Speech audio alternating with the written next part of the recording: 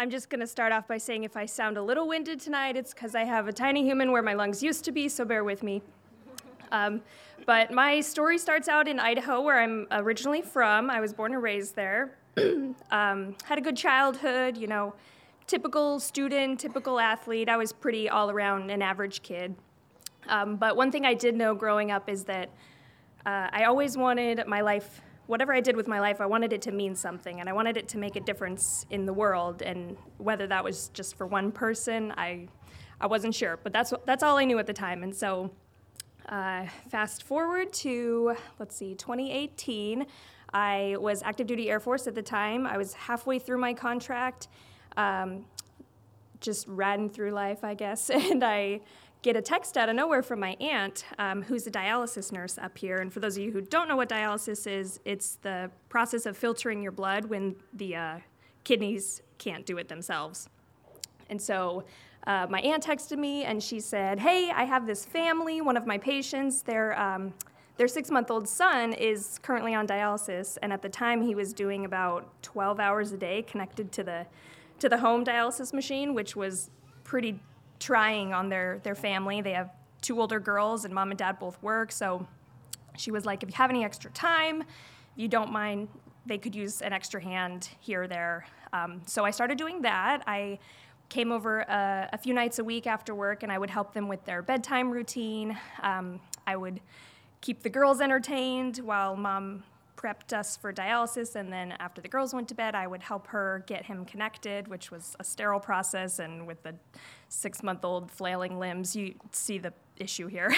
But I wish I had a picture of him. His name is Soren. I wish I had a picture to show you, but to visualize, just picture like the Michelin man in a onesie. And that was Soren. But fell in love with the family, had a great time helping them out, and we all knew in the back of our minds that Soren would need a transplant at some point. We just didn't know when, and we didn't know who.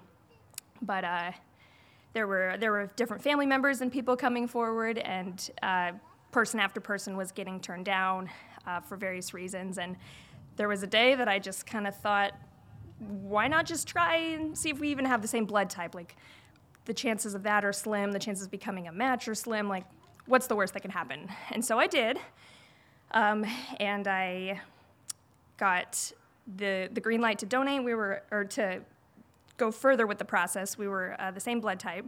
So after that, I flew down to Stanford and did all of the donor testing, and that included an MRI, an ultrasound, so much blood work, meeting with the psychologist, psychiatrist, the whole transplant team. It was a very long 2 days. But flew back home and then waited. And then about a week or so later, we got the green light that I was a match, and it was all exciting, and we were hopeful and pumped, and my military leadership was not pumped. For various reasons, they denied me the ability to donate because of liability, and there was the amount of time I was going to have to take off and be gone from work, and so they said, sorry, not going to let you do that. So that was really discouraging, and that was around this time, 2018, so it was kind of a bummer. So we waited and waited and waited, and there were other people kind of trickling through getting tested, and everyone was getting turned down for one reason or another, so that was quite a bummer. And throughout this whole time, Soren is doing between 12 and 14 hours connected to a machine with a, 10-foot tube, and that's as far as he could go for half of the day for the first 2 years of his life. But anyways, so fast forward again to June of 2020. My contract with the military was over, and I was finally a civilian. And so after 2 very long years and a lot of hours on dialysis, and a lot of tears and anger and frustrations. On June 23rd of 2020, we all flew down to Stanford, and Soren got my left kidney, which was a really cool thing. And thank you. Yeah, super cool experience. 10 out of 10 would recommend. But Yeah, so now every year on June 23rd, we celebrate our kidneyversary, as his mom likes to call it. And she goes all out with cake and party and family members, and it's just a really cool experience.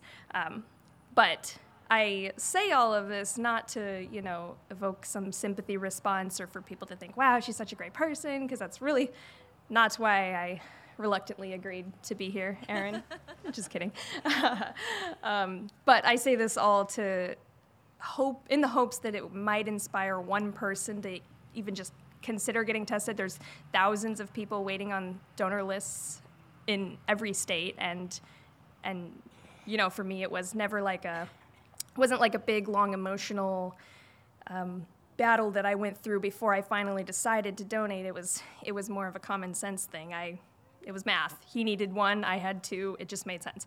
So, yeah, I say all of this to hopefully inspire at least one person to consider giving the gift of life and donating your spare. Thank you so much.